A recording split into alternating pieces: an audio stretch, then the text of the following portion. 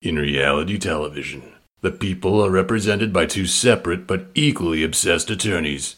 This is their podcast.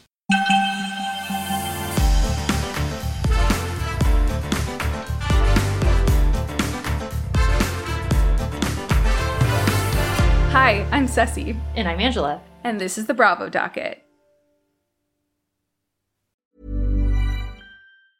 Hi, I'm Daniel, founder of Pretty Litter. Did you know cats tend to hide symptoms of sickness and pain? I learned this the hard way after losing my cat, Gingy. So I created Pretty Litter, a health monitoring litter that helps detect early signs of illness by changing colors, saving you money and potentially your cat's life. Pretty Litter is veterinarian developed, and it's the easiest way to keep tabs on your fur baby's health right at home. Go to prettylitter.com and use code ACAST for 20% off your first order and a free cat toy. Terms and conditions apply. See site for details.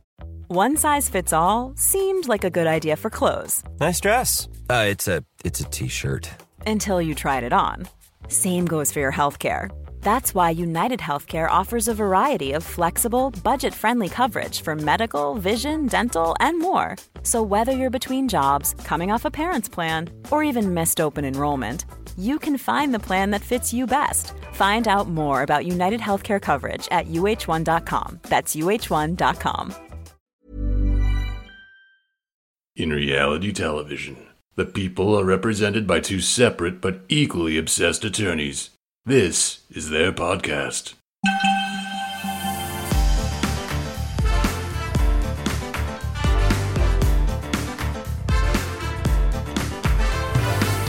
Hi, I'm Ceci. And I'm Angela. And this is the Bravo Docket. Hi, everyone, and welcome back to the Bravo Docket. Today, we're going to be covering something that we got requested a lot in the past month, and that is the Todd and Julie Chrisley family drama.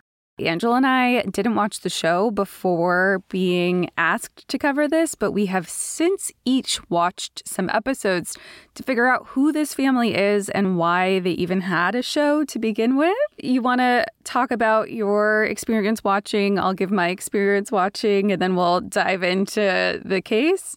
Okay, well, first I want to thank the Bravo Docket legal team for suggesting this, because I don't think Ceci and I, even though it was in the news, would have thought to cover this on our own because we'd never watched the show. I watched a couple episodes of season 1 and a couple episodes of season 8, and my first thought was, how did this happen? How did these people get on TV? They seem like just should I say this? They kind of reminded me of like when your mom or aunt makes you go to church in the South or something, and then they're the popular church couple that you have to make polite conversation with, and then they just talk about themselves the whole time. That's kind of like, they seem like a mega church popular couple. That's kind of how they seem to me. I thought you were going to say something bad. That wasn't bad. They just, I don't know. If you like these people, I'm sorry, you should stop listening to this episode, because these people have been grifters from the very beginning. They have been grifting nonstop, and this stuff is so juicy. I cannot believe they decided to go on TV. Okay, so my viewing, I accidentally watched the first 3 episodes. I was only going to watch 1 episode of the first season, and I took notes as I was watching just because I wanted to get my impression out there and make sure I could remember it. So without ever watching it before, I really thought that this was about the former Steelers family, and that's like a different show. There's like one with like a former Steelers player and his family. I thought that that's what this show was. Entirely different family, entirely different show. But when I pulled it up on Peacock, I was like, oh, this is about a mom and her family and her gay best friend, raising a family. I swear this is what I thought. And then I watched it and I was like, oh, that's the dad. So he's very tan, very blonde.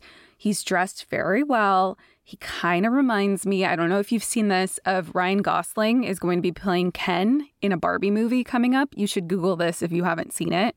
He's playing Ken, but like bleach blonde Ken. There is a doll that he looks like, but this is what Todd Chrisley looks like to me, just a little bit older. And he said he made 95% of their money in real estate, and now he wants a life in fashion. That comes out in the first episode. He said he has his closet organized by season. They spend sometimes over $300,000 a year on clothing. He approves every piece of clothing that his kids wear. He's trying to start a department store called Chrisley and Company. I wrote, I just choked. He wants to go into fashion, ? And no, he always dreamed of going into fashion. That's what he said. Yeah. He's super overbearing. He tracks his kids' cars with tracking devices. I guess. Okay, wait. Hold up. I just pulled up Ryan Gosling as Ken and Todd Chrisley wishes. I mean, come on. Don't give him that much credit. I said he's like older and more tan and a little bit more overfilled.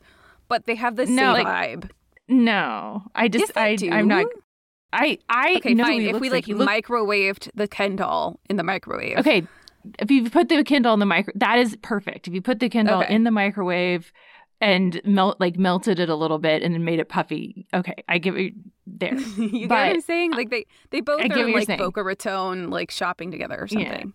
Yeah. But like he looks like Marshall Langman from Parks and Rec. And I swear they must have modeled that Parks and Rec character after him. He looks like that guy. You know, the one that's like the morality police and you can tell he's gay and he's trying to stop Leslie Knope from teaching the old people about contraceptives. That's who he is. Okay. Yeah, and not to like speculate on his sexuality, but I was talking to friends who actually watched the show and they said that was a big draw to it, was people speculating on his sexuality. And I guess it happens a lot because he had to give interviews about how he was flattered that people think he's gay and his wife is flattered that people think that he can get it from both sides. That is a quote that he said. That was from an article. I just don't understand the draw to the show. He was so overbearing with his children that it was a little off-putting to me, so I stopped after those few episodes. It's not a show that I find entertaining. However, Bravo had it on repeat constantly for whatever reason. Yeah, that's what my impression of the show was. Yeah, I couldn't figure out how they got a show, so I actually found a podcast episode. It's from a show called Exec/Producer with Noah Pollock, and it's actually a fascinating podcast because they interview people that pitch the shows and then interview the network execs that pick up the reality shows. And they talk about the process and what made the network decide to pick it up. And the person that was working on creating the show, I guess he bumped into this woman and she was supposed to be working as a buyer or something. And then Todd Chrisley never paid her, but then she later pitched them for a reality show. And so she ended up getting paid as a producer on the reality show. And the producer that initially pitched the show to all the networks, he said Todd Chrisley flew up and talked to him and just talked nonstop for 2 hours. And the producer was like, this person is perfect for reality TV, which I think might actually be like a really big insult. I think you like probably don't want to be described that way. And he said he just talked nonstop for 2 hours. And he said when they originally flew down to get the sizzle reel and get the video to pitch to networks, that they originally had planned on the show centering around Lindsay Chrisley because she had just eloped. Todd Chrisley was really upset about that, but she was also pregnant, but none of the family had told Todd that she was pregnant, but they were telling the reality show producers. And so they had planned this whole show to really be based around Lindsay. But then she got kicked out of the family, and then Todd Chrisley ended up funding like a reshoot. And then when they pitched it, they had like networks competing over it. Yeah, and then it was picked up by the USA Network, but we've been blessed with it on our Bravo screens. But Todd was married once before marrying Julie to a woman named Teresa Terry, and that is the mother of Lindsay Chrisley and Kyle Chrisley. But the first wife, they got married really young. She describes him as being very controlling. There was a custody battle. He actually, after making millions of dollars, sued her for $1 million in child support. This Daily Mail article is pretty interesting. It's the only one I could find where they had actually interviewed her, and it's in her words. Not the best relationship between the two of them. I mean, she said that he was incredibly vindictive. He actually sold, according to her, a video of her with another man to a thing on cheating scandals, even though he'd already moved on with Julie Chrisley, his second wife that we see on TV. So some stuff there. Feel free to Google. Yeah, there's so much to get through that we couldn't do deep dives into everything. So we're just picking and choosing the highlight reel of Todd Chrisley. So 1996, Todd marries Julie, and they have a son, Chase, that same year. So he did start out actually making good money. They formed Executive Asset Management in 2001, and they were doing real estate, foreclosure, resales, things like that. They were fairly successful. They'd manage and resell properties that were foreclosed by the Federal National Mortgage Association, i.e. Fannie Mae, and then Executive Asset Management would get paid a commission. This is when the grifting starts. It starts pretty quick in here. So we're going to go through this in chronological order. We will tell you when we skip back and forth when we have to add context. But there was so much fraud and scamming and grifting for such an extended period of time that we didn't really know how to go through this all without just kind of doing it in a timeline. So they have these foreclosure resale companies. They're getting paid commission from Fannie Mae. They're doing some shady stuff, selling the companies back and forth to each other. And then from the indictment, so this is on or about November 5th, 2007, Mark Braddock, who is the manager of Executive Asset Management and then also Chrisley Asset Management, which are two related companies. They're getting bank loans that they shouldn't be getting. They're claiming that they have more money than they have in order to get loans. And then they're using the money from the loans to just benefit themselves, essentially.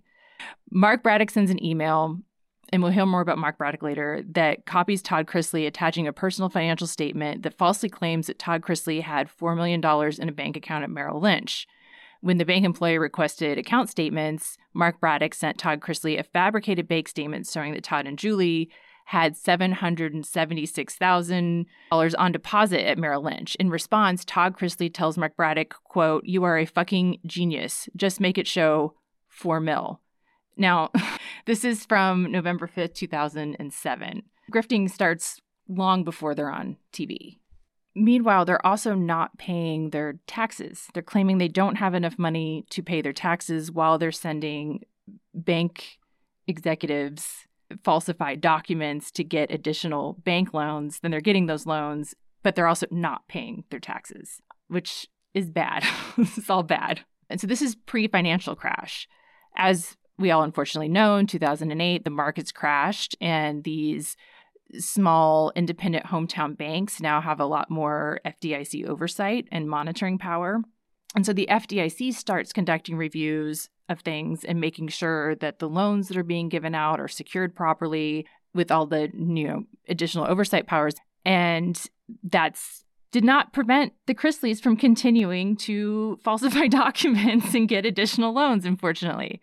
So in August 27, 2009, a bank representative notified Chrisley and Mark Braddock. The last personal financial statement we have on file looks a lot like the December 31, 2008 statement we received.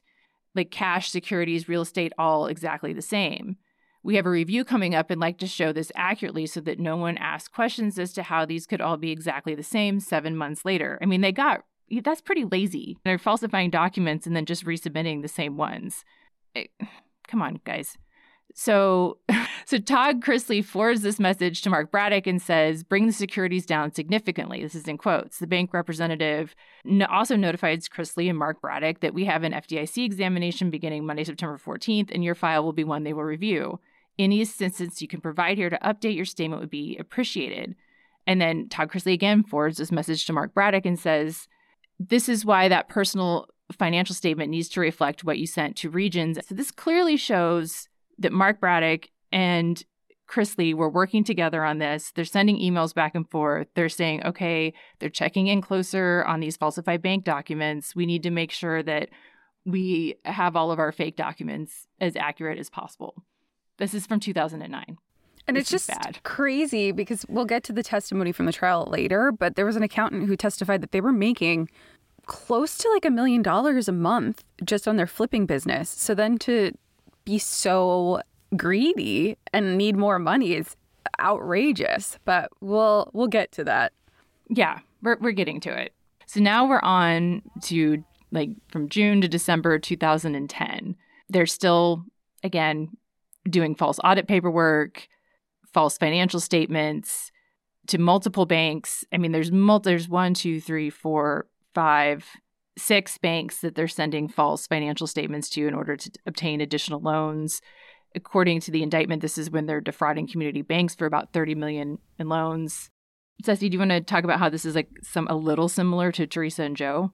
Yeah, I mean, similar to Teresa and Joe, they're over here trying to get loans with completely false bank accounts. And it's also similar to Teresa and Joe, like we talked about yesterday when going over this case, how it was kind of pre-financial crisis. And then it later bit them in the butt with, like you said, with regulations being tightened. There's also similarities because both ended up filing for bankruptcy. So dumb. So it's just the audacity of these people. Okay. They were also doing kind of like a Ponzi scheme. So they're submitting false information to obtain loans based on, wealth and personal finances that they don't actually have. And then they were continuing to do that to get new loans and using the new loans to pay back the old loans. It's like a Ponzi scheme, kind of like what Tom Girardi was doing. He was spending his client's settlement money on other things that he shouldn't have, and then getting new settlements in and then paying the clients that he hadn't paid with the new settlement money. It's just a mess. And they're spending it on clothes, cars. Come on. Yeah. Just live a normal life with what you got. You don't need to go and get all this money. Yeah. So it says, this is from the indictment, but it says from June 2010 through December 2010, Todd and Julie Chrisley transferred more than $800,000 from Chrisley Asset Management into a Chrisley & Company bank account, much of which they then used for their own personal benefit. Also, Todd Chrisley failed to timely pay any of the $701,000 that he initially reported as due and owing when filing his 2009 tax return in October 2010. So they're doing this Ponzi scheme with the loans, submitting false information to bank to get new loans, repaying the old loans they fraudulently got with the money from the new loans, and then also not paying their taxes. Okay, this is also a case of everybody sucks here because Mark Braddock, who was Chrisley's partner in these operations, it does appear that he was being like, okay, well, I'll help you defraud the government and the IRS, but I'm going to pay myself extra for that and not tell you. And then also open up a competing company and not tell you about that. Now we're up to April 2012 with essentially nonstop fraud and grifting by the Chrisleys and their business partners. And then it says, this is again from the indictment, when attempting to provide evidence of available funds in April 2012 to a lender, Julie Chrisley forwarded a copy of a check to Mark Braddock and Todd Chrisley. And then, again, they're just having them post-date checks. And so this is February 2012. And to make sure it looks perfect because we can't screw this up. So there's emails. Also, they're doing this over email. They're doing it over email. They're saying, here's how we're going to do this fraud. This fraud needs to look perfect. And they're saying it over email. You guys. So bad. So bad. So then Todd ends up firing Mark Braddock in July 2012 because he's like, you're stealing money from me. And it's just like, dude, you're stealing money from banks. What do you mean? Ugh. There's no honor among thieves, I guess. But then Todd decides to get a temporary restraining order against Mark Braddock. And he says that Mark had used the accountant's stationery and signature without knowledge or consent of Todd or the accountant. 3 months earlier, however, Todd emailed Mark Braddock asking, can you place this on the accountant's letterhead with his signature and then sign Julie's name below and address the letter to whom it may concern? So it's like he puts in an application to get a restraining order that he's getting a restraining order because Mark Braddock is stealing from him. But then they find an email later that he instructed Mark Braddock to use that letterhead. To do that exact thing. Yeah. So he gets this temporary restraining order against Mark Braddock. He says this stuff in a sworn affidavit. It comes back to bite him later. This is just all a mess. So then they declare bankruptcy. On August 31st, 2012, Todd Chrisley declares bankruptcy for $47 million in the Northern District of Florida. I pulled the forms and Chrisley checked the box saying debtor has been domiciled or has had a residence, principal place of business, and principal assets in this district for 180 days immediately preceding the date of this petition. So he's saying I live in Florida because Florida has no income tax. He's trying to avoid paying income tax in Georgia, where he actually lives. Chrisley estimates his liability to be between $10 million and $50 million. That's one of the boxes you can check on your bankruptcy form. And then alleges assets of $1 million to $10 million. And then he claims that he lives in Rosemary Beach, Florida, and gives an address. So this is where things start to go downhill for Todd, because he's filing for bankruptcy and has to submit all this paperwork and such. And it starts flagging authorities and judges and the trustee even that something isn't right here. This is all from people.com, so I want to give credit where credit is due. But he listed $4.2 million in assets. His debts totaled $49.4 million. He said that he guaranteed a real estate development loan and it failed. That's what his attorney said. He was on the hook for $30 million. If he hadn't had that happen, he would have been fine financially. So he's blaming it on one loan that had an issue. He had mortgages totaling $12 million, a delinquent IRS bill for $595,000, and $4.4 million loan from his wife, Julie, this article says, who happens to be a former Miss Carolina. It's like, okay, thanks for that. Of course she was. Yeah. So in a court filing, Todd claimed he only had $55 in his checking account and $100 in cash. The remainder of his assets were $4.2 million in real estate. So at some point here, the trustee was suspicious of the Chrisley bankruptcy filings and began to investigate whether they were hiding any wealth. The trustee claimed that Chrisley had transferred some of his wealth to Julie to protect his assets from being, claimed to repay these creditors. And he says that, oddly, neither Chrisley nor his wife Julie have been employed since 2012. However, they continue to live in lavish residences, drive expensive vehicles, and travel extensively. Chrisley's lawyer in response said he has cooperated fully. He's been totally honest and forthright. He is not hiding assets. Something else that's funny that came up was the clothes that Todd Chrisley was wearing, because in his bankruptcy filing, he claimed that his clothes were worth $650. The trustee pulled his receipts from American Express, Louis Vuitton, and Saks Fifth Avenue to show that he had spent thousands of dollars on clothing. So he's over here saying he only has $650 worth of clothes, and it's like, you can't get anything for that much money at Louis Vuitton. Maybe a pair of socks, but come on. Well, also, in the first episode of the show, which was filmed in 2013 and then aired in 2014, he says he spends, $300,000 a year on clothes? And it showed his closet, but apparently his clothes are only worth $650. Yeah. Okay. Well, his attorney in response says, we'll have the clothes appraised, but I go on eBay and used designer clothes don't sell for that much. These are used clothes. Like, wow. Out of here. Yeah. Wow. As you guys know from listening to us, there's adversary proceedings in a bankruptcy if they think that you're hiding money. We know about that from the Girardi bankruptcies. Well, there was also an adversary proceeding in the Chrisley bankruptcy. And it says that during their business's successful tenure, that the Chrisleys were withdrawing over $500,000 per month in income from the business. And that so Todd Chrisley's first name is actually Michael, so it's Michael Todd Chrisley. But Todd Chrisley and Julie Chrisley own or owned multi-million-dollar homes and resorts in Florida and South Carolina, as well as Atlanta. And then he has a condominium in Los Angeles and leases a substantial residence in Gwinnett County, Georgia. The debtors, meaning the Chrisleys, have attempted to create ambiguity over who are the actual owners of the business, Chrisley Asset Management, throughout its history. There are various operating agreements providing for different ownership divisions among Michael Chrisley, Julie Chrisley, Key Asset Solutions, and debtor's former business partner, Mark Braddock. The bankruptcy trustee is like, look, there's like 17 or something companies on here. There's all these different operating agreements. This is not how legitimate businesses work. This is shady. So they talk about the different versions and why that's an issue. Just taking a step back, this is so annoying because it's like they're getting loans fraudulently. They're overspending, so then they have to file for bankruptcy, but then they're putting the wrong stuff in their bankruptcy documents, and then they're like hiding who owns the company. It's just so frustrating. I'm sorry, I feel like I'm yelling, but this family just like kills me. Because it's unnecessary. They were making money. They could have just. It's not that hard to live within your means. They were making $1 million a month. When you make that much money, yeah. But they were still overspending.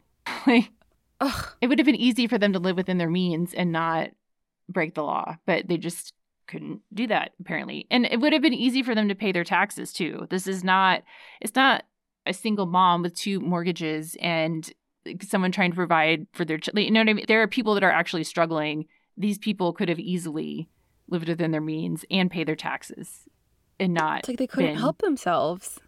Yeah. And this is only the stuff we know about it. I guarantee you there's probably other stuff. Oh, yeah. Yeah. But there's more. There's more. Oh, but there's so much. We're only at 2012, guys. They haven't even started the TV show yet. Yeah, I just needed to get my rant out because it's so bad. Okay. They're still in bankruptcy. On October 9th, 2012, we just talked about how the bankruptcy trustee is like, we don't know who you all are saying owns Chrisley Asset Management. This is shady as all get out.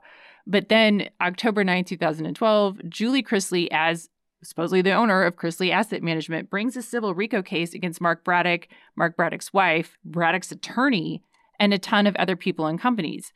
If you just listened to our last episode, you know that Apollo had a criminal RICO case that was made against him. This is a civil RICO case that's being filed by Julie Chrisley as owner of Chrisley Asset Management. And they're like, plaintiffs, i.e. Julie Chrisley, brings this case to address an ongoing racketeering enterprise and corporate espionage. Like she says sorry, I'm laughing. They are accusing other people of corporate espionage, breach of fiduciary duty, theft of substantial sums of company monies to establish a competing business and other purposes, embezzlement, breach of an operating agreement, forgery and alteration of an operating agreement, forgery and theft of personal funds and other assets, violations of state and federal wiretap statutes, theft of trade secrets and confidential information, interference with and theft of electronic communications of corporate and personal computer records. I know I'm reading this fast and doing that on purpose. And email accounts, material misrepresentations of ownership and position in the company for personal gain, and to steal company clients and businesses, conspiracy, willful withholding, electronic and personal property of the company, including computer passcodes and access to accounts, material assets of the company, denial of access to proprietary information, theft by conversion, threats of bodily harm, stalking company employees, intimidating company employees to coerce them to lie to members and managers of Chrisley Asset Management, LLC, and to the government authorities. This is what the Chrisleys are accusing other people of doing to their companies. That's what you guys are doing. But also, why are you filing this? You know that you told Mark to do these things for you. You know you told Mark to fraudulently make up documents to get loans. Why are you filing this? It's a bold strategy to go on the offense in this type of... They're so stupid. These people have so much audacity. So they go on the offense and file this. Immediately when I saw this lawsuit, I was like, wait, they sued Braddock's attorney? They allege a RICO case against Braddock's attorney. Even just reading it, there's no evidence in here that the attorney was doing anything other than being an attorney. And that's a bad idea because the court is going to take that seriously if the attorney raises that, which she does. So the court actually orders Rule 11 sanctions against the Chrisleys' attorneys for the unsupported allegations made against Braddock's attorney and the stuff I just read. And Rule 11 sanctions, that's a rule in federal court. And it says essentially that and I'm paraphrasing here, but when you're an attorney and you sign a pleading and file it in federal court, you're filing this pleading and making this claim in good faith and that you've done the appropriate research to make sure that the claims you're making have some support in basis in fact and law. And the court says there was no basis that Braddock's attorney had done anything wrong. And now you have to pay Rule 11 sanctions and you have to pay Braddock's attorney's fees for defending herself. It looks like they did it to try to get a tactical advantage. They just added her to this RICO charge because then she would no longer be able to represent Braddock because there'd be a conflict. Did I explain that? Does that make sense? Yeah, that makes sense. By making her part of the claim, she then has a conflict, and so she can no longer represent them, and the court did not like this. The court finds that sanctions are appropriate under the circumstances of the case, and the court imposes the sanctions on the attorneys. And he says, while the court may elect to impose sanctions on a party to a lawsuit, even one who did not physically sign the pleading, the ultimate responsibility for the sanctionable conduct in this case rests with the attorneys. The court finds there's not a sufficient basis to impose Rule 11 sanctions against Chrisley. This is the judge to the attorneys. You guys are the adults here. You know better. You signed the pleading and filed it. You should have advised your client that this is not the right course of action and you shouldn't have done it. So they ended up having to pay $27,000 slightly over $27,000 to Mark Braddock's attorney, who they had named in the complaint. So that case continues. We'll get to the resolution of that. So now we're up to 2013. 2013 is when the production for the reality show, it got picked up by USA. They ordered a bunch of episodes. So they're filming. So the Chrisleys incorporate Seven Seas Production, Inc. And it's not Seven Seas, the ocean. It's Seven Seas because there's 7 Chrisleys. Seven Seas Productions. That's clever. I didn't know that. Yeah, that was actually pretty clever. Seven Seas Productions is a loan-out company. And this is, by the way, totally fine and reasonable. And a lot of entertainment people have loan-out companies. And so entertainers like actors, musicians, reality stars, they set up these corporations as a way to protect their assets and obtain tax benefits. And the basic way it works is that the entertainer is an employee of the loan-out company, and then the loan-out company is the one that enters into the contracts with the production company or whoever is the one that's going to actually pay. And then the loan-out corporation, quote, loans out the services of the entertainer to the production company. Any reality star that we watch on TV, they probably have, if they're doing it correctly, a loan-out company so that they can take advantage of these tax benefits. And it's smart and it makes sense. So the loan-out company gets monies from the contracts and other businesses and then pays a salary to the entertainer for the services performed. And then the loan-out corporation provides services to the entertainer from accounting and legal to coaching and agency fees. And then all of these business expenses are deductible because the entertainer is officially an employee of the loan-out company. Whoever is working in this entertainment space can take all the allowable deductions for their legitimate business expenses. So this is fine. This is normal. Get an accountant to help you with this. The problem is that the way the Chrisleys used this loan-out company, which we'll talk more about later. They shouldn't be allowed to have any companies, truly. No, that should. So from the indictment, it says the defendants, knowing that Todd Chrisley owed hundreds of thousands of dollars for the 2009 tax year, purposely hid funds in the name of Seven Seas Productions, so the loan-out company. They purposefully kept Todd Chrisley's name off of the bank accounts for the loan-out company and corporate filings to impede the IRS's ability to determine his income and collect his unpaid 2009 taxes. So they're using it to hide money. Yeah. Just can't. They're paying themselves out and then also not paying their taxes and using it to hide money. Okay. That's 2013. 2014 is when the show initially airs. 2014 is also when the federal court dismisses Julie Chrisley's claim against Mark Braddock. The judge does it on the basis of standing and jurisdiction, and we're not going to get into all of that. But the judge does seem to, in the order, kind of go out of their way to say that, well, Mark Braddock is shady as all get out and does appear to have done a lot of these things. However, you don't have standing to bring this claim and the federal court doesn't have jurisdiction, so it gets dismissed. Also, the Chrisleys' attorneys ended up having, the ones that were representing them, ended up having to recuse themselves from the case. It was a whole mess. Going on the offense against Braddock didn't really work out very well for them. So yeah, the show premieres March 11th, 2014 on the USA Network. They did not file or pay taxes in 2014. As a side note, the bankruptcy is also still going as the show premieres. So the bankruptcy we talked about earlier. So from the indictment, they actually end up quoting part of the show that we've spoken about, where Todd says, "I make millions of dollars a year, but we still have the same issues that parents who are making $40,000 a year have." Maybe because you're spending too much. He says in a year, we probably spend over $300,000, sometimes more, just on clothing, like we've mentioned before. So he's saying that as the bankruptcy is still going. They have not been discharged from bankruptcy. But his clothes is only worth $650. Right. So, can't. I just want to punch him. I cut that out.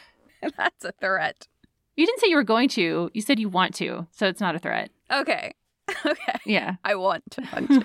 Over the next several years, Todd, and this is from the indictment, Todd and Julie Chrisley earned millions of dollars from Chrisley Knows Best and other media ventures, which they largely used for their own personal benefit, all while claiming they had insufficient funds to pay down Todd Chrisley's 2009 tax bill liability, and while failing to timely file federal tax returns or pay income taxes.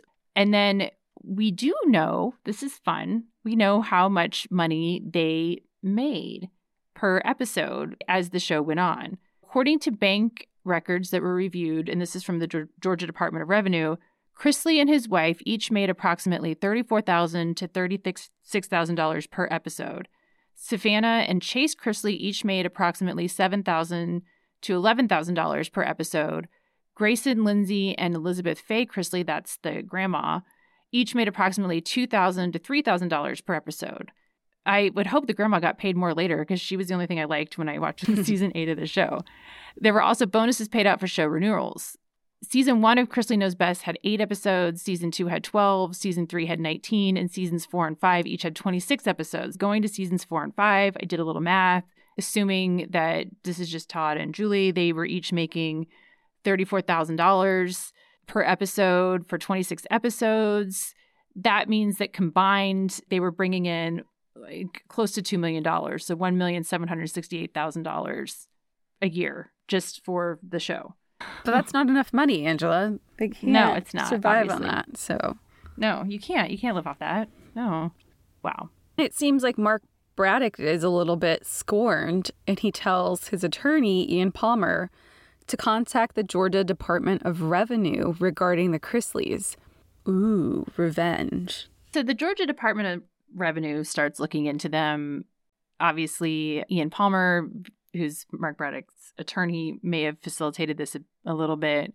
And then Josh Waits, who's the Georgia Department of Revenue Office of Special Investigations Director, learned that the Chrisleys had not filed state taxes a number of years and filed for bankruptcy. So he asked one of his employees to look into the situation. So she checks and confirms that they hadn't filed state taxes in Georgia, but then they were still, it's 2014 and they're still in their bankruptcy proceeding, and that would stay any collection efforts. So the Georgia Department of Revenue recommends that they not pursue collection efforts against the Chrisleys while the bankruptcy is still proceeding, because it'll just be stayed anyway. So this is where I like to imagine that there are like now people sitting in suits in a dark room figuring out that something's going wrong, and they're starting to put all the information together. Okay, so they're still in bankruptcy. This is 2014. They're still in bankruptcy. The Georgia Department of Revenue is waiting for the bankruptcy to end, but they're also still not paying state or federal taxes. And at this point, Julie Chrisley manufactures financial documents and lies to real estate agents to obtain a luxury rental house in Los Angeles, California, because obviously they need another house in LA. And then as soon as they began renting the house, they failed to pay the rent, and the homeowner filed an eviction lawsuit. This is while they are on the show. This is July 23rd, 2014 to June 20th, 2014. Oh, and the reason why we're not saying alleged for any of this stuff is because they got, spoiler alert, they got convicted of everything. So Julie Chrisley emails a realtor attaching a bank statement reporting an account balance of $86,000. And here's the other thing. It's like just mind-boggling to me. They're not even using Photoshop to create, like they could do Adobe PDF and just cut and paste on the computer, but that's not what they're doing. These people are physically cutting and pasting, not computer cutting and pasting. They're using scissors and they're using glue sticks, okay? Scissors and glue sticks. So I want you guys to sit there and I want you to imagine Julie Chrisley sitting at her big kitchen table with scissors and an Elmer's glue stick, cutting up financial documents and then pasting new things on top to create new documents. And then, so maybe they were doing that to not have a computer record, right? They don't want this on the computer, like showing that they altered the document. But they keep the cut and pasted documents. And that will like come a freaking later. School project. They're like, oh, let's hang this on the fridge. Yeah. So this is from the indictment. In reality, like I said, she emails this realtor to get this house in LA and a statement showing $86,000 in a bank account. In reality, the City National Bank account had a balance of negative $14,000 in June 2014. And then it says numbers had been physically cut out from one document and then glued or taped onto the account statement to make it appear the account had sufficient funds on deposit. And then she also sends the realtor a hyperlink to fake Equifax credit reports. So they end up putting what the credit scores were. So the false credit scores were 767 in Equifax, 770 Experian, and 817 from TransUnion. But in reality, her credit scores were actually 556 Equifax, 558 Experian, and 565 TransUnion. Woof. And like you mentioned before, for these two, they physically cut out from one document and glued in tape onto the credit report to make it seem like she had excellent credit scores. And this is all just to get an apartment in Los Angeles that they didn't need. And that they didn't need, and then they didn't pay the rent on. So I don't, like, what was the point of all of that? What was the point? There's no point. They're like compulsive spenders. They also do not file and pay taxes for 2015. So that's fun. Okay, so this is again from the indictment. Throughout the conspiracy, this is March 2015, the Chrisleys falsely claimed to third parties that they had filed their federal tax returns. Again, similar to the Giudices. The Giudices submitted tax returns that they had not filed in the bankruptcy proceeding that they voluntarily initiated. Here, the Chrisleys are saying that they filed their tax returns and did not, and then submitting them to people. They sent tax returns for 2013 and 2014 to a bank during a loan application process. The 2013 tax return claimed that Julie Chrisley earned $217,000 in income and owed $59,000 in taxes. But the indictment is clear that Julie Chrisley knew then and there that neither return had been filed and that she had not paid the taxes listed as due and owing. The bankruptcy was still going on this entire time. March 27, 2015, the bankruptcy was actually discharged. $46 million in total that they got away without paying. So from the indictment, it says that he filed from bankruptcy and walked away from more than $20 million of the fraudulently obtained loans. So from this, I get that there was $46 million claimed in the bankruptcy, but $20 million was directly from money that they've got via fraudulently obtained loans. So he, I guess, said that his family is in a really good place financially, emotionally, and psychologically. We've weathered the greatest economical downturn that this country has ever seen since the Great Depression. He blamed it on a business situation that occurred and said he had some friends involved that couldn't meet obligations and I was not going to be stuck with this $46 million. So takes no responsibility for... Yeah, nothing is ever his fault. Yeah. Okay. We're up to 2016 now, guys. The show is obviously continuing to air throughout this time. 2016, they also do not file and pay taxes for 2016. They're also, during this time, filing false and fraudulent 7C's production corporate tax returns that made it appear like the company, so like the loan out company that we just explained earlier, they're trying to make it appear that that company was not making money. So their accountant, Tarantino, on September 15th, 2016, electronically filed 7C's Productions corporate tax return, omitting all the information about 7C's Productions revenue and distributions. All of the money, the fact that we've been paid the Chrisleys out and that it has revenue, we're just going to not include that in the tax return. So the money that they're making from the show. And then a year later, in 2017, he did the same thing. And so the indictment alleges that Tarantino sought to lead the IRS to believe that 7C's Productions did not earn any revenue during those tax years. Again, as these people are on TV doing all of their hijinks and spending their money and buying brand new cars for their children and all of this stuff. But then, so at some point in 2016, so the two people in suits that figured out that they weren't paying their taxes or got tipped off by Braddock that they weren't paying their taxes, finds out that the bankruptcy was discharged, and they're like, now's our chance to go. Now let us do a full assessment and figure out whether or not they're paying their taxes. And they find out that they haven't paid, they owe more than $1 million in state taxes, and kind of get the ball rolling on all of that. Yeah, so this is the Georgia Department of Revenue, who is currently in the suits in the room that Ceci's talking about. And it's Miss Vansel and Josh Waits, who will come up quite a bit. So they have a meeting, like all these suits get together in December 2016, and they hold a meeting, and this is from like official documents. So they hold a meeting to discuss how the civil collection efforts would proceed. And there's five suits there.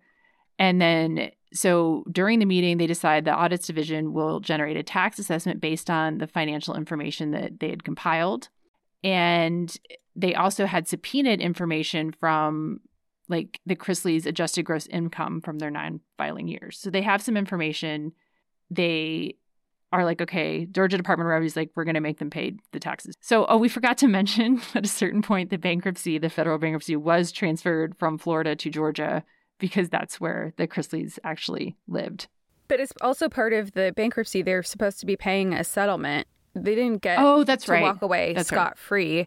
They had to pay $150,000 as part of the settlement for all the charges and all the claims against them. And they ended up, the bankruptcy trustee filed a motion for civil contempt against them because they were not paying the $150,000, which is a small drop in the pond compared to the $46 million that they were discharged from. Yeah. So then in early 2017, the officer of the Special Investigations, Waits, from the Georgia Department of Revenue, he informs Ms. Vansel, who's one of the other Georgia Department of Revenue people, that one of Todd Chrisley's estranged children, Kyle Chrisley, had reached out to the Georgia Department of Revenue and wanted to assist the Department of Revenue with its collection efforts against the Chrisleys. So Kyle and Kyle's then wife, Alexis Chrisley, informed Ms. Vansel from the Georgia Department of Revenue that the Chrisleys had moved to Tennessee but still had personal property stored in Georgia somewhere. It's Kyle Chrisley, who's the oldest child, and it's from Chrisley's first marriage. He's the second oldest. Oh, that's right. Lindsay's the oldest. Is it Lindsay and then Kyle? Okay, so the 2 children from the first marriage, but it's actually Kyle Chrisley that reaches out and with his then wife to rat out the Todd and Julie to the Georgia Department of Revenue to help them collect some assets. So Millions of people have lost weight with personalized plans from Noom. Like Evan, who can't stand salads and still lost 50 pounds. Salads generally for most people are the easy button, right? For me, that wasn't an option. I never really was a salad guy. That's just not who I am. But Noom worked for me. Get your personalized plan today at Noom.com. Real Noom user compensated to provide their story. In 4 weeks, the typical Noom user can expect to lose 1 to 2 pounds per week. Individual results may vary. Why don't more infant formula companies use organic, grass-fed whole milk instead of skim? Why don't more infant formula companies use the latest breast milk science? Why don't more infant formula companies run their own clinical trials? Why don't more infant formula companies use more of the proteins found in breast milk? Why don't more infant formula companies have their own factories instead of outsourcing their manufacturing? We wondered the same thing. So we made ByHeart, a better formula for formula. Learn more at byheart.com.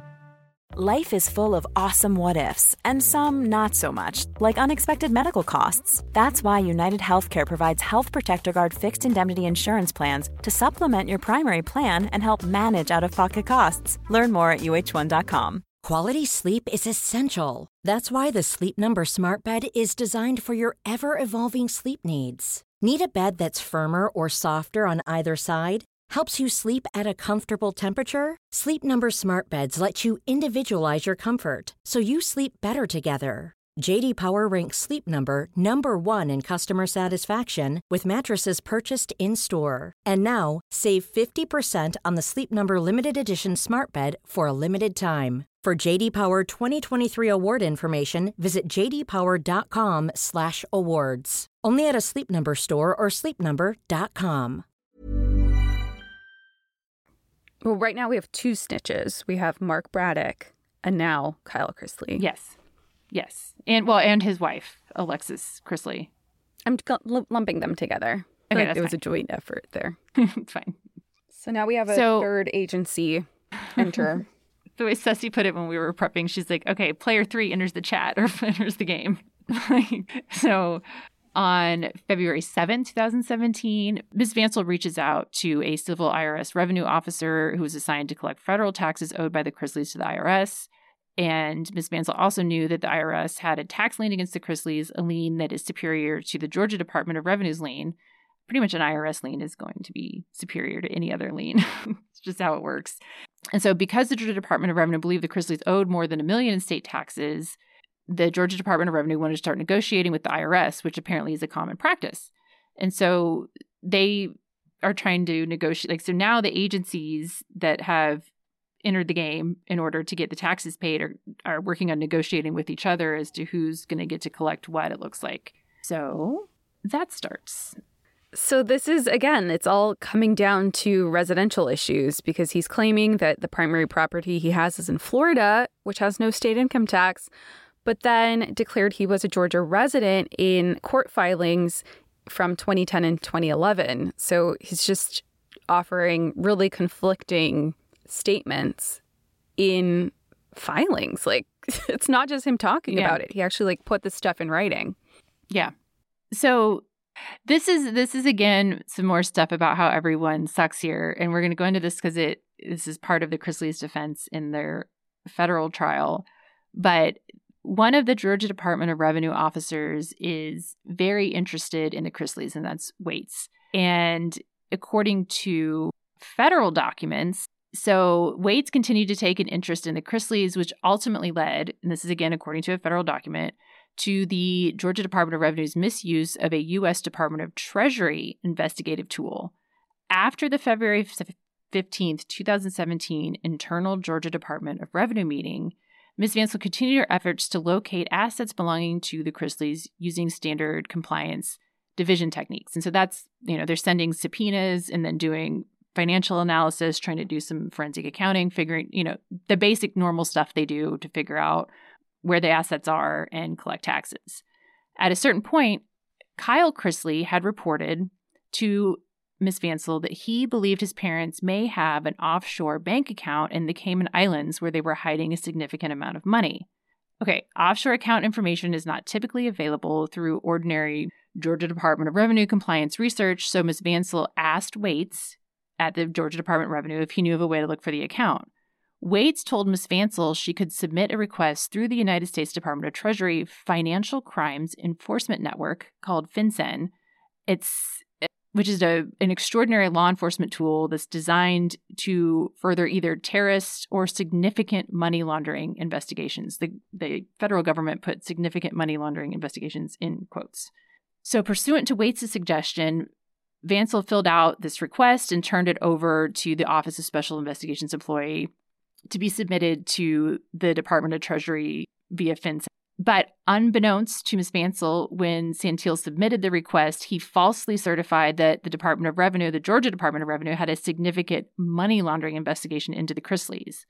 So they weren't investigating, Georgia wasn't investigating money laundering, but it looks like there was this slight misuse of this extraordinary research tool to try to figure out if the Chrisleys had money in the Cayman Islands. And this is again from the federal government documents. So, do you want to talk about what Todd Chrisley is saying at the same time?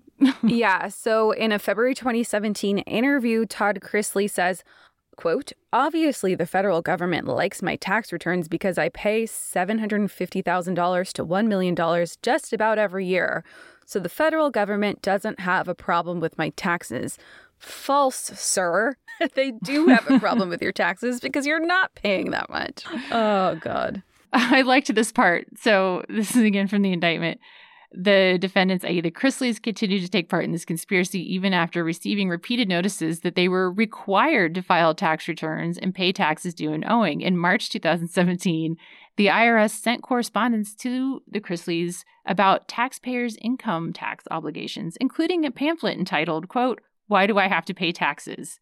which stated in part, while taxpayers have the right to contest their liabilities, taxpayers do not have the right to violate and disobey tax laws. Like, I think it's funny that the IRS is like sending them pamphlets being like, you have to pay your taxes. Yeah. And you can't, like, they're literally like sending them pamphlets being like, this is wrong. Like, maybe this will help you understand. Yeah. So then the loan out company comes up again because they open and put bank accounts only in Julie Chrisley's name. Kind of like we mentioned before, Todd Chrisley wasn't listed on the bank accounts. And then one day after the IRS requested information about bank accounts in Julie Chrisley's name, they then transferred ownership of the corporate bank accounts to Todd Chrisley's mother to further hide this income from the IRS. And Todd Chrisley's mother goes by Nanny Faye on the show. And yeah, he basically made her the owner of the loan out company. That is terrible because, I mean, there's no claim from the Georgia Department of Revenue, from the feds, from anybody that Nanny Faye had anything to do with anything. She has never been charged with anything. And I fully believe, even though she's adorable, that if she had been doing something wrong, the feds would have absolutely charged her. But to possibly involve your own mother in the scheme just to avoid paying taxes is just abhorrent. Also, she was one of the only ones I actually kind of liked on the show, really, when I watched it. That's just terrible. Just pay your taxes. So the indictment talks about this, and the indictment says Todd and Julie Chrisley knew then and there that, we'll just call her Nanny Faye, was not the president or owner of Seven Seas Productions. In fact, on March 6, 2017, when having to show sufficient available funds during the loan application process, Todd and Julie Chrisley told a mortgage broker that Julie Chrisley, not Nanny Faye, was the true owner of Seven Seas Productions. In keeping Julie Chrisley's name off the newly created Seven Seas Productions bank account, Todd and Julie Chrisley sought to hide future income from the IRS. They make Nanny Faye the owner of the corporation, but then to other people trying to get more loans, they're saying that Julie's in charge of it and then keep Todd off of everything. So not only do they fraudulently transfer it in Nanny Faye's name, they go on to lie to other lenders that Julie's still the owner of it. It's just like such a web of lies. It's just nonstop. It's nonstop. So all of this is going, like, this is the same day that they're trying to hide Seven Seas Productions income from the federal government. Then on the same day, March 7, 2017, the Georgia Department of Revenue files a lien against the Chrisley's property for the assessed amounts. The lien was personally served with the assistance of local law enforcement. And Mr. Waits, the person that we talked about earlier that was extremely interested in the Chrisleys from the Georgia Department of Revenue, he, like, normally somebody like that wouldn't personally serve them, but he wanted to do it. So he personally served them at their house. Lindsay Chrisley testifies that she first learned her parents were under the state tax investigation when that personal service happened. So when they showed up and served them with the liens and the tax assessments. And then, of course, there's multiple news stories about their investigation that come out on March 7, 2017. Yeah. So then Kyle goes on to give an interview on Good Morning America, and he spills that his family has bragged about not paying taxes in Georgia. He claims that Todd was never a Florida resident. They only vacationed there and lived in Georgia. Furthermore, Julie testified previously under oath in the bankruptcy proceedings that they did not live in Florida and never lived in Florida. So under oath, she said they never lived in Florida, yet they're over here claiming that they lived in Florida still.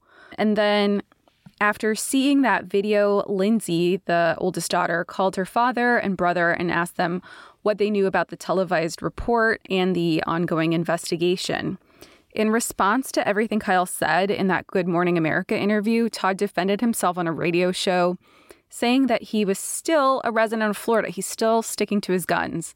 He said, quote, "I have been a Florida resident for over 15 years, so my taxes have always been filed.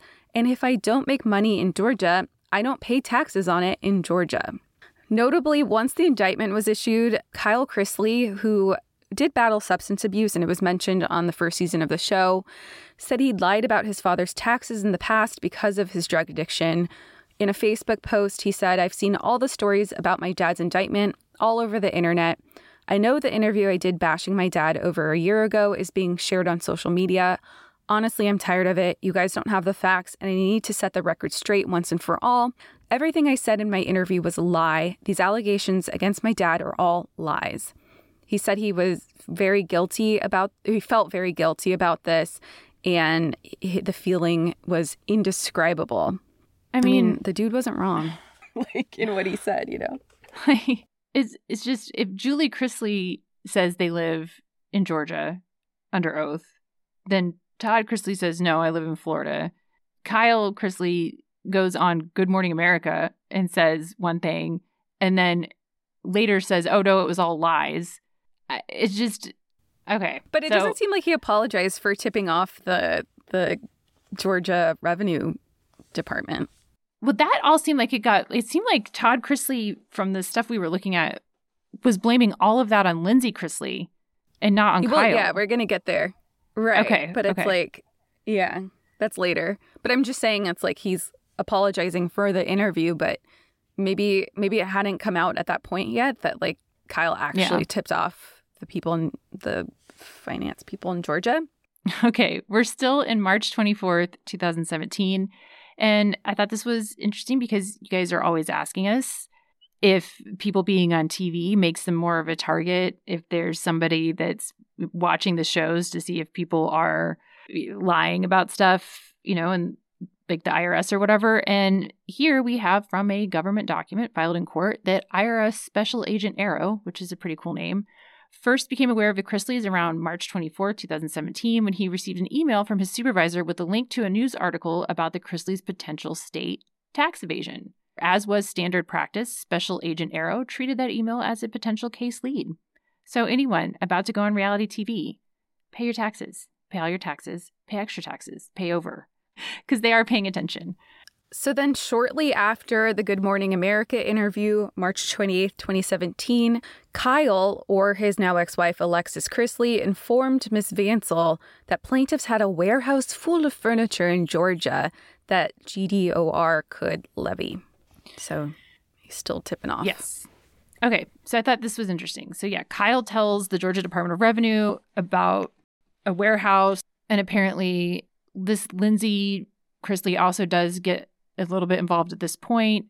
And Kyle and Lindsay were trying to help the Georgia Department of Revenue find wherever they were storing all this furniture in the warehouse. However, later that month, Ms. Vansel from the Georgia Department of Revenue located the Chrisleys' furniture at the printer and parts warehouse in Duluth, Georgia on her own because she found a copy of a check from the Chrisleys made out to the warehouse noting furniture storage in some Bank of America records she had subpoenaed. So March 28th, 2017, it's located and then a levy is executed on that property. And they seized the property to pay the large state tax debt in Georgia. And it says the property consisted primarily of furniture, about 7 houses worth of furniture filling 10,000 square feet of storage space, and 20 to 25 boxes containing documents and other small items. This is important. Remember that. And this is from federal government paperwork, because we'll explain later why all of this is so detailed and why it comes up. So although the Georgia Department of Revenue issued a tax assessment and filed levy paperwork and served the Chrisleys with notice before seizing the property, the Georgia Department of Revenue failed to take the additional necessary step of obtaining a judge-issued seizure warrant in advance. They forgot that. Apparently, the Georgia Department of Revenue forgot that part. Kind of important. So then May 3rd, 2017, Lindsay Chrisley finally contacts Mr. Waits. She got his number from either Kyle or his then-wife, Alexis. She said that she knew her brother was providing information to the GDOR and news reporters. She said she was already aware of the investigation because of conversations with her brother and dad, and she witnessed the service of the lien and, of course, watched news reports on it.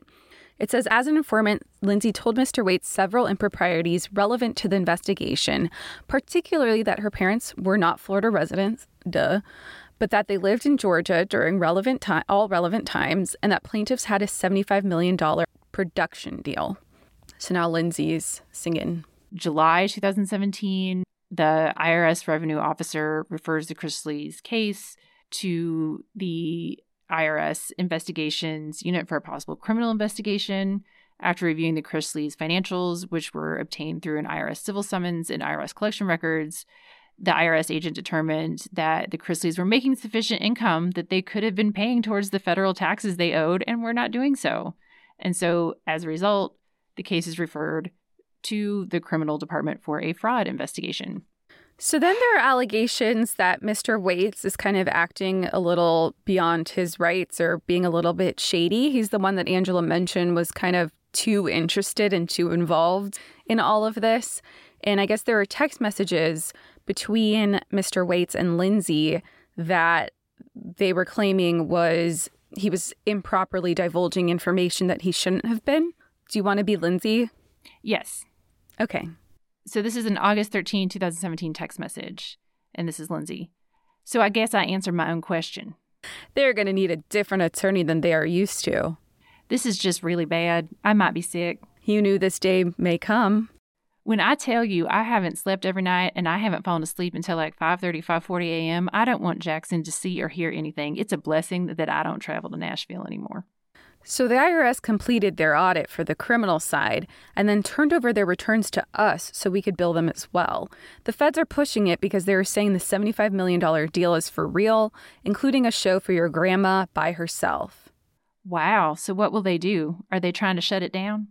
But it's a production deal to do like 3 different shows, so it's not like they're getting $75 million. She's being very casual with Lindsay. Yeah. Not great. Yeah. No. So now we're up to February 2018, and this is from the indictment, and it says, to further the conspiracy, Tarantino, who's their accountant, knowingly lied to federal agents employed by the FBI and the IRS, Criminal Investigation Division, that Todd Chrisley, that Tarantino did not know. So their accountant is saying to the IRS and the FBI that he doesn't know how Todd Chrisley earns his money.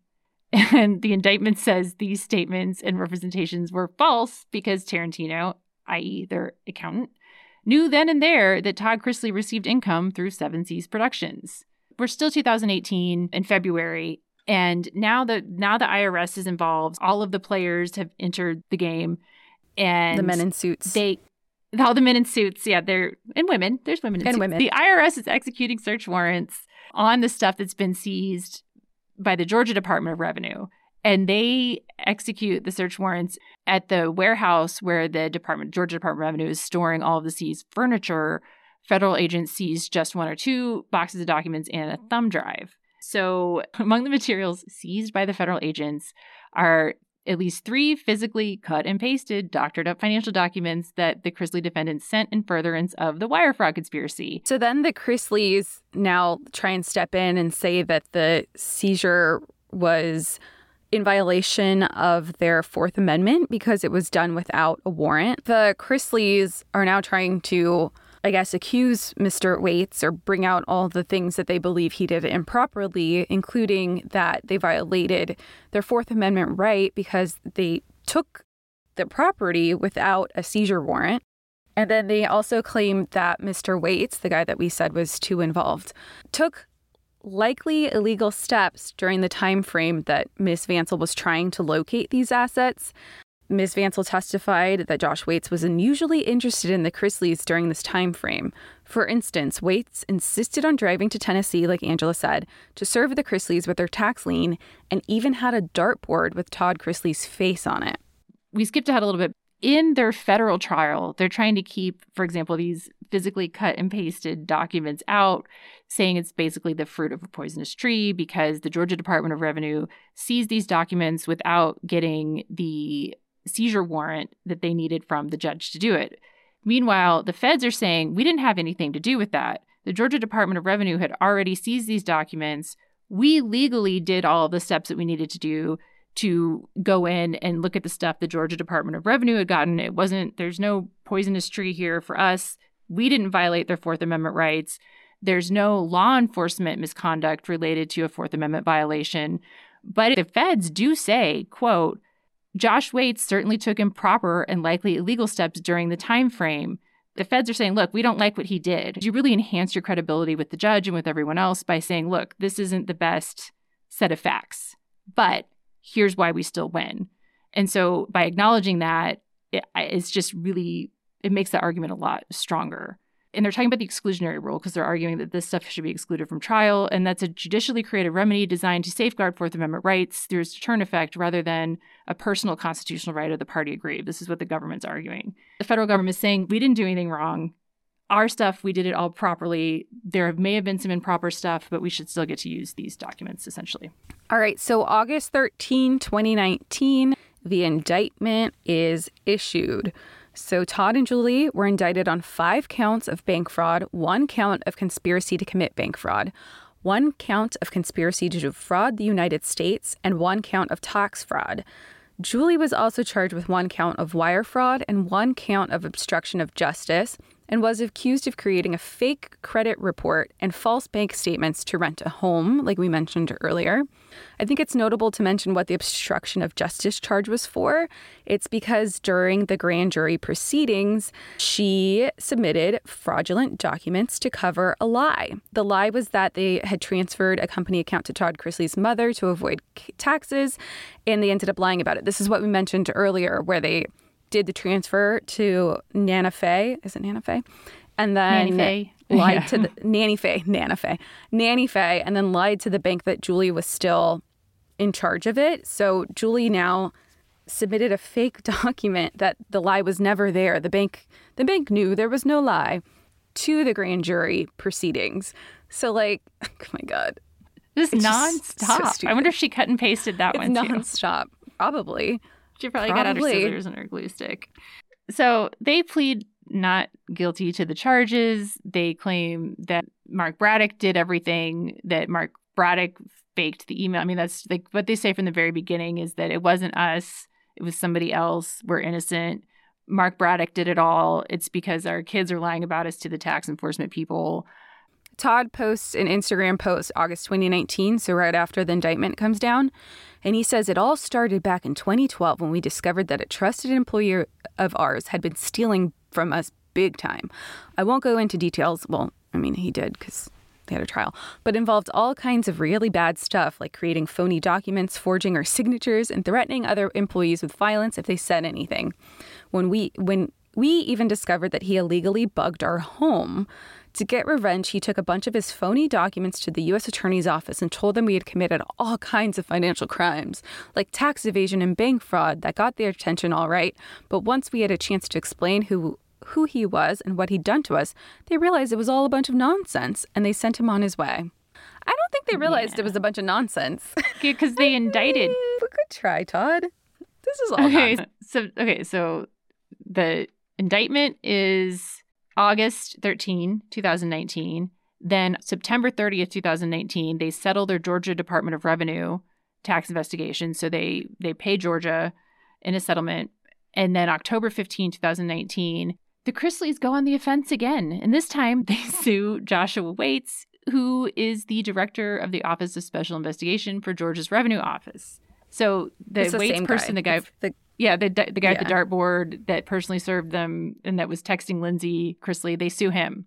The lawsuit calls Waits, quote, out of control public servant who has used his position to violate the rights of innocent citizens for reasons that have more to do with securing publicity and money for his office than with enforcing the law. And then the lawsuit alleges that Waits targeted their daughter and improperly shared confidential tax information to try to get compromising information on the family.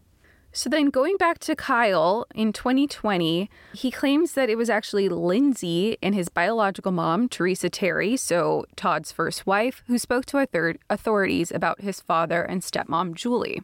He said, quote, about a year and a half ago, my biological mom and my sister Lindsay were responsible for turning my dad into the Georgia Department of Revenue for tax evasion.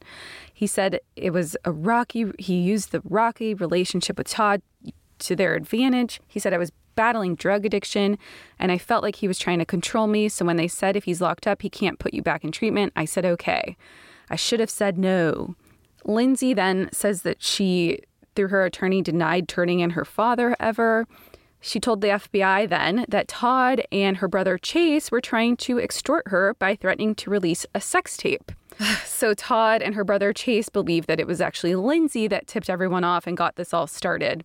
Lindsay said that according to the documents, it was actually Kyle, though, right? Like from what we have. It was Kyle. Yeah, I know. Yeah, it was totally Kyle. It was definitely Kyle. But they're saying that they think like Todd and this Chase son are thinking that it was Lindsay, so they're threatening to release a sex tape to change her story. They're like, if you don't change your story about us, we're going to release this sex tape. Todd denied it, and this is just so abhorrent. He denies it and says, quote, It's heartbreaking and shameful that these kinds of accusations have to be aired in public. We have tried to keep Lindsay's extramarital relationships with Robbie Hayes and Josh Murray private for her sake since August of 2016. So not only he's like, no, we're not trying to extort her, but then in the statement saying that he's not trying to extort her, he alleges or accuses her of having extramarital affairs with these two Bachelor contestants, which is just so gross of him. Murray, one of the Bachelor contestants. Oh, I used to watch The Bachelor. I don't anymore. I used to be, before I got into Housewives, I was watching The Bachelor. I know who these people are. And so he says that where did he say this? Did he releases a statement. He released a formal statement with this stuff in it? Mm-hmm. Wow. Yeah, so Murray, who's one of the two Bachelor contestants, responded saying they should probably focus on how not to be in prison for 30 years rather than spreading gossip to try and hurt their daughter. Hayes, who's the other contestant, admitting to being the man in the alleged sex tape, but said he and Lindsay had not known they were being filmed. They said, we got caught on a security camera. He said it was a puppy cam in a friend's living room on the couch that they crashed on. Lindsay's lawyer also responded and said, unfortunately, certain members of her family will not let her live in peace. We are flabbergasted at the audacity of Todd and Chase, who are more focused on attacking my client rather than defending themselves against the allegations of criminal conduct. While it is not necessary to detail their repugnant actions, it is important to note that the allegations are of serious crimes against Lindsay. Lindsay has made a complaint of their acts to law enforcement, and she will provide them whatever they need in the course of their investigation and her family's actions. Lindsay prays for a just outcome so she can go forward with her life safe from those who are looking to harm her. Then Todd's daughter, Savannah, so it's like the whole family is split on this, says it's extremely sad that my dad has a child of his that's trying to make his life so miserable just because she wasn't on the show and she didn't get the attention that she wanted. It's so messed up. They're like throwing Lindsay under the bus or accusing her of setting this all off because she wanted attention on the show. And really, it was Kyle who started. Yeah, it was Kyle. I mean, it wasn't. But the thing is, like, it wasn't either one of their kids that started the whole thing by reporting it. They did it. They did the things that were bad. They lied. They grifted. They falsified documents for all of these years. But he's still willing to try to make his daughter look bad. And he knows he did that stuff. But they're still willing to try to make their daughter look bad. Even if no one would have tipped them off, it would have come out because they filed the bankruptcy. They filed that lawsuit, which would have had to go into discovery had it not been dismissed. I think it would have come crashing down on them even if Mark hadn't given the tax return information to the government, even if Kyle wasn't like, hey, we got some offshore bank accounts, and even if Lindsay wasn't like, hey, they're about to get a $75,000 deal, it still would have probably come out. So also, don't shoot the messenger. You did the bad stuff. But the thing is, because they went on the offense when they sued Joshua Waits, the Georgia Department of Revenue guy with the dartboard and whatever, he had a summary judgment motion that, hey, we were going to investigate all of this without any of my conversations with any of the kids or anybody. Like, these people are terrible. Now we're up to 2021.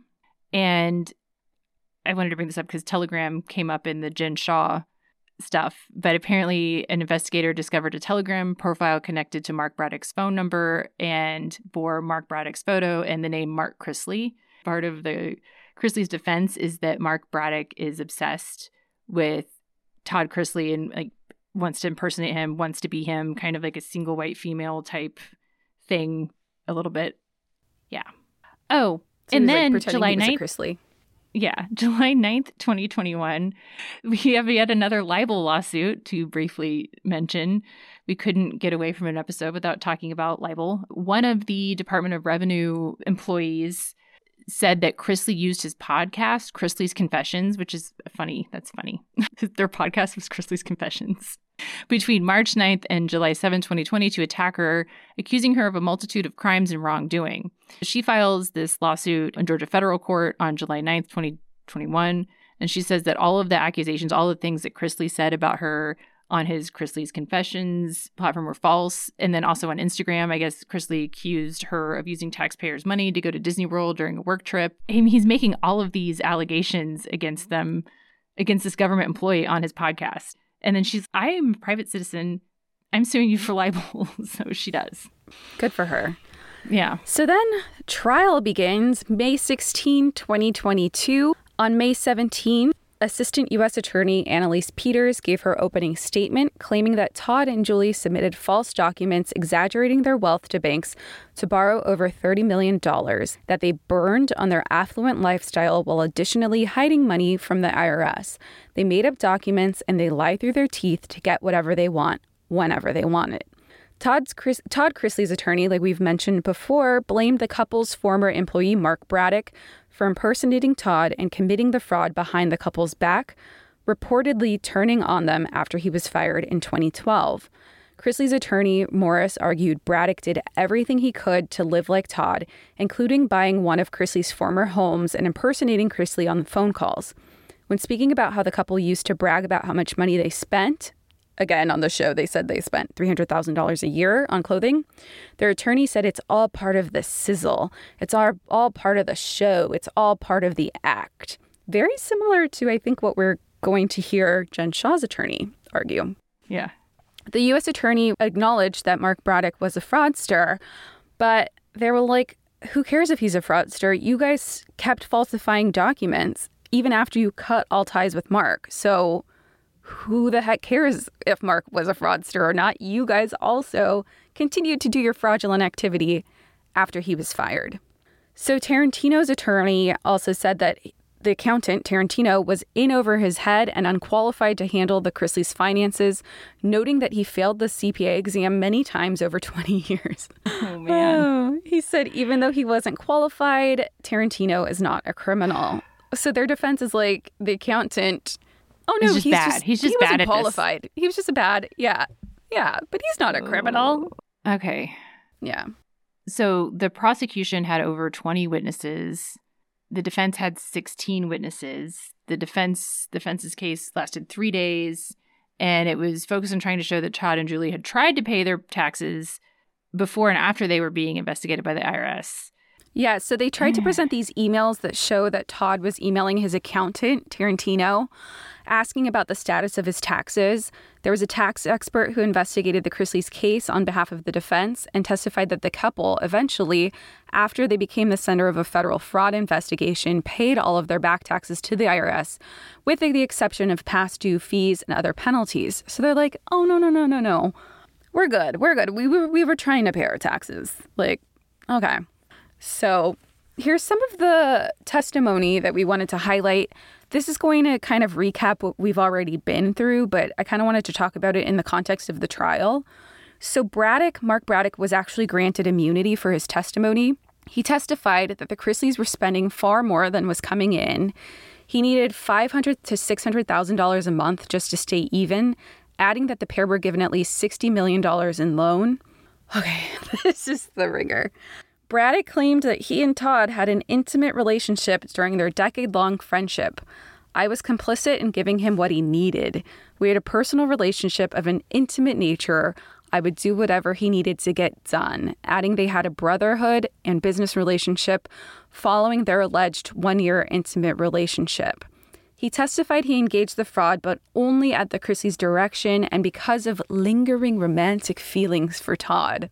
He testified during his employment, Chrisley's foreclosure management company, that he was contacted. Oh, this is like another little juicy thing. They were contacted by an anonymous texter who threatened to go public with the Chrisley and Braddock's fraud. And they said, you should pay cash and we'll shut up. So they made 4 $9,500 withdrawals, which I think is like $38,000 from the business account. And Chrisley met in a parking garage and gave the blackmailer all the money in a little bag. So that's just like a random it's like something out of a movie. Yeah. Seriously. If you've watched our YouTube video on money laundering and heard us talk about I think we talked about it in connection with the Jen Shah case, this makes sense, the $9,500, because $10,000 is what triggers the tax reporting requirement. So they made 4 withdrawals of $9,500. I mean, but it's still, that's so random. Mm-hmm. Just in a little bag to pay the blackmailer. It's like something out of a movie. So then employee Donna Cash also testified that Mark Braddock told her to commit financial fraud with him in order to ruin the Chrisleys' finances. According to Donna, who worked at the asset management company, she sent fake financial documents to loan companies and lied about the health of the company at Braddock's urging. So she's one of the defense's witnesses that's saying that this was all Mark's doing. She testified that she stopped when she realized the Chrisleys' home was on the brink of foreclosure and confided in Chrisley that both Mark and I were lying to him about everything that was going on. She said it was the worst thing I've ever done in my life. There was the former accountant of Cam, Alina Clary. She testified that despite Cam, Chrisley Asset Management doing well, Todd and Julie were spending more than was coming in and sometimes spent business funds on themselves, leaving nothing to pay for bills or salaries. When they tried to rein in his spending or denied him distributions from the accounts, which were far in the hole, Todd would throw expletive-filled tantrums, and he once called her a fucking Russian bitch when she denied him money from the company account. Braddock and Alina got so tired of it, they were like, we're just going to start our own company. Chrisley, hearing this, and we mentioned this before, that they were fired, he locked them out of the building and accused them of stealing money from him. Do you want to talk about Lindsay? Lindsay ended up testifying for the defense, and the whole thing was weird to me because I, again, not knowing any of these people prior to doing this episode and doing the research for the show, I looked up the Dr. Phil episode that she did, and she was definitely not on her father's side in the Dr. Phil interview. But so Lindsay testified she worked at Chrisley Asset Management, i.e. Cam, with Braddock and saw Braddock using her father's email. And then when asked about the extortion claim that she made, which she talked about on Dr. Phil, Lindsay was combative with the prosecutor, who asked her during cross-examination about reaching out to law enforcement about her dad. And apparently this got so combative with the way she was answering questions that jurors actually reacted and said something out loud. If the jurors are actually commenting in the box about that is bad, and then the judge admonishing her. So her responses at trial were drastically different from what she said in the email that she's confronted with, and she spoke in a very sarcastic and defensive manner. And the judge actually said, quote, "You're not doing anybody any favors by answering questions like that. Trust me, end quote. So Lindsay said later she learned there was no sex tape and now doesn't believe her father was behind the extortion.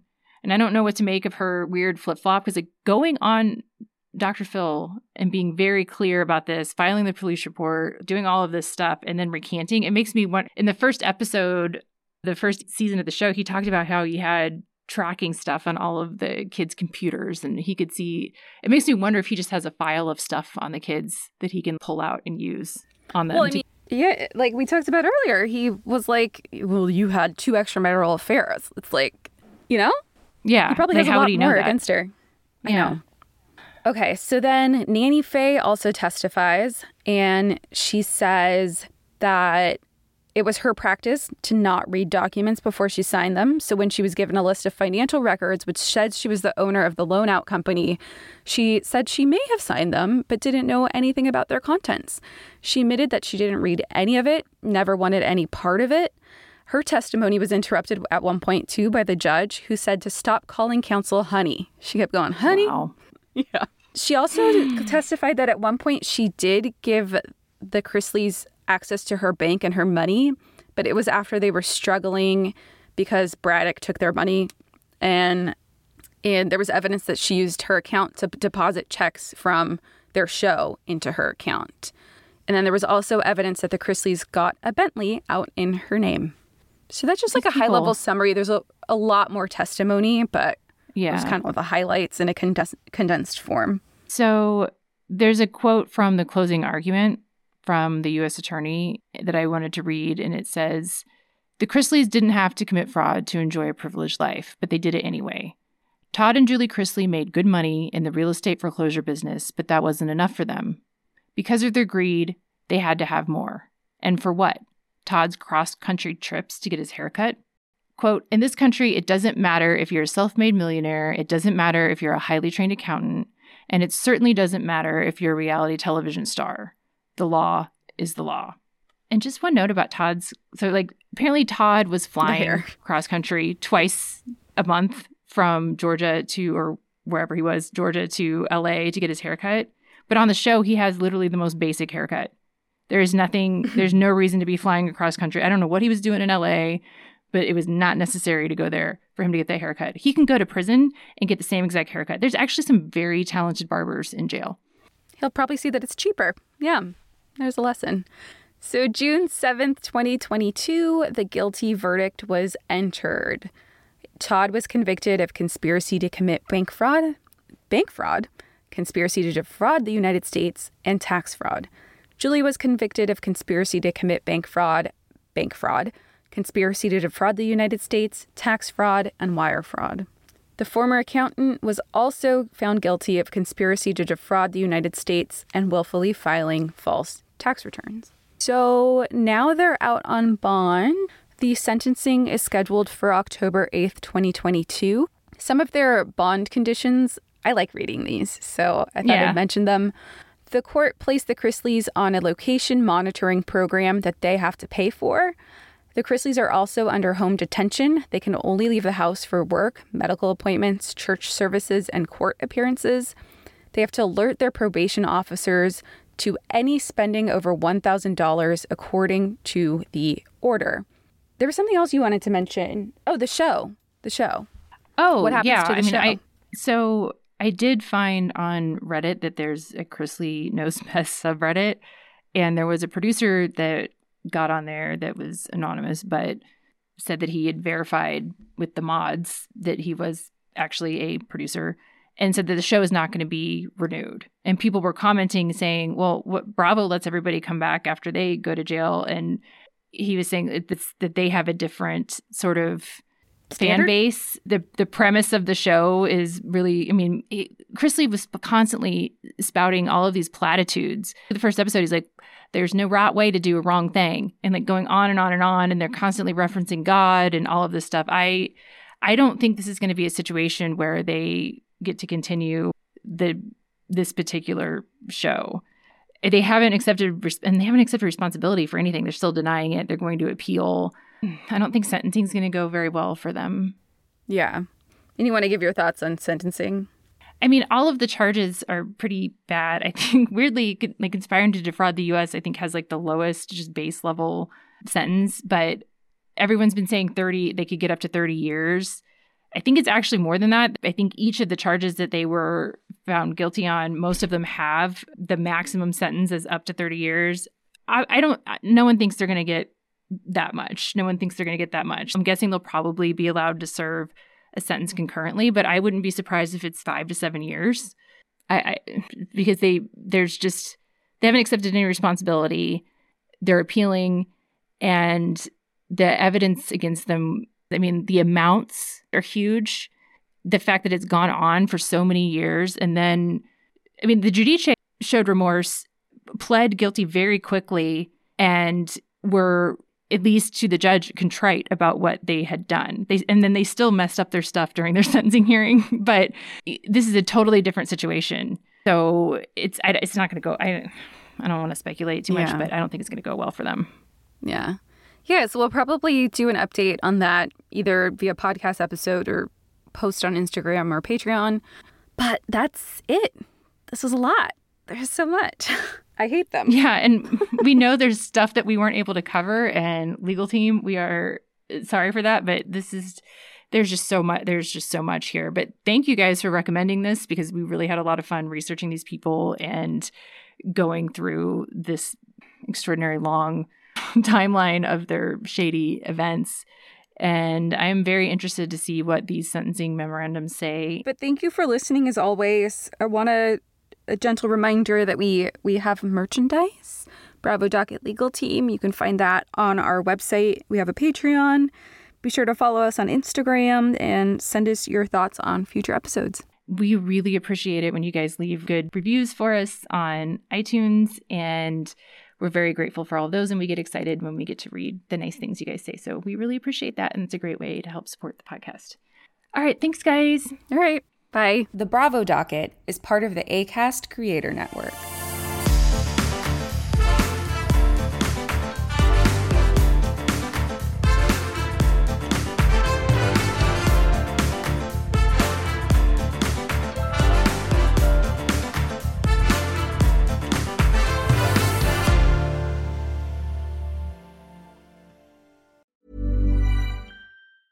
Hey, it's Danny Pellegrino from Everything Iconic. Ready to upgrade your style game without blowing your budget? Check out Quince. They've got all the good stuff, shirts and polos, activewear, and fine leather goods, all at 50 to 80% less than other high-end brands. And the best part? They're all about safe, ethical, and responsible manufacturing. Get that luxury vibe without the luxury price tag. Hit up quince.com/upgrade for free shipping and 365-day returns on your next order. That's quince.com/upgrade.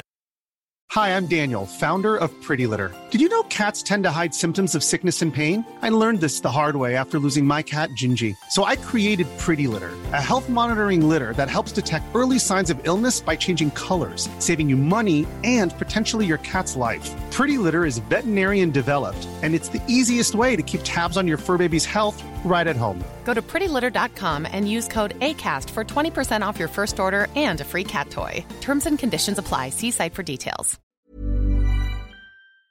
The Bravo Docket is part of the Acast Creator Network.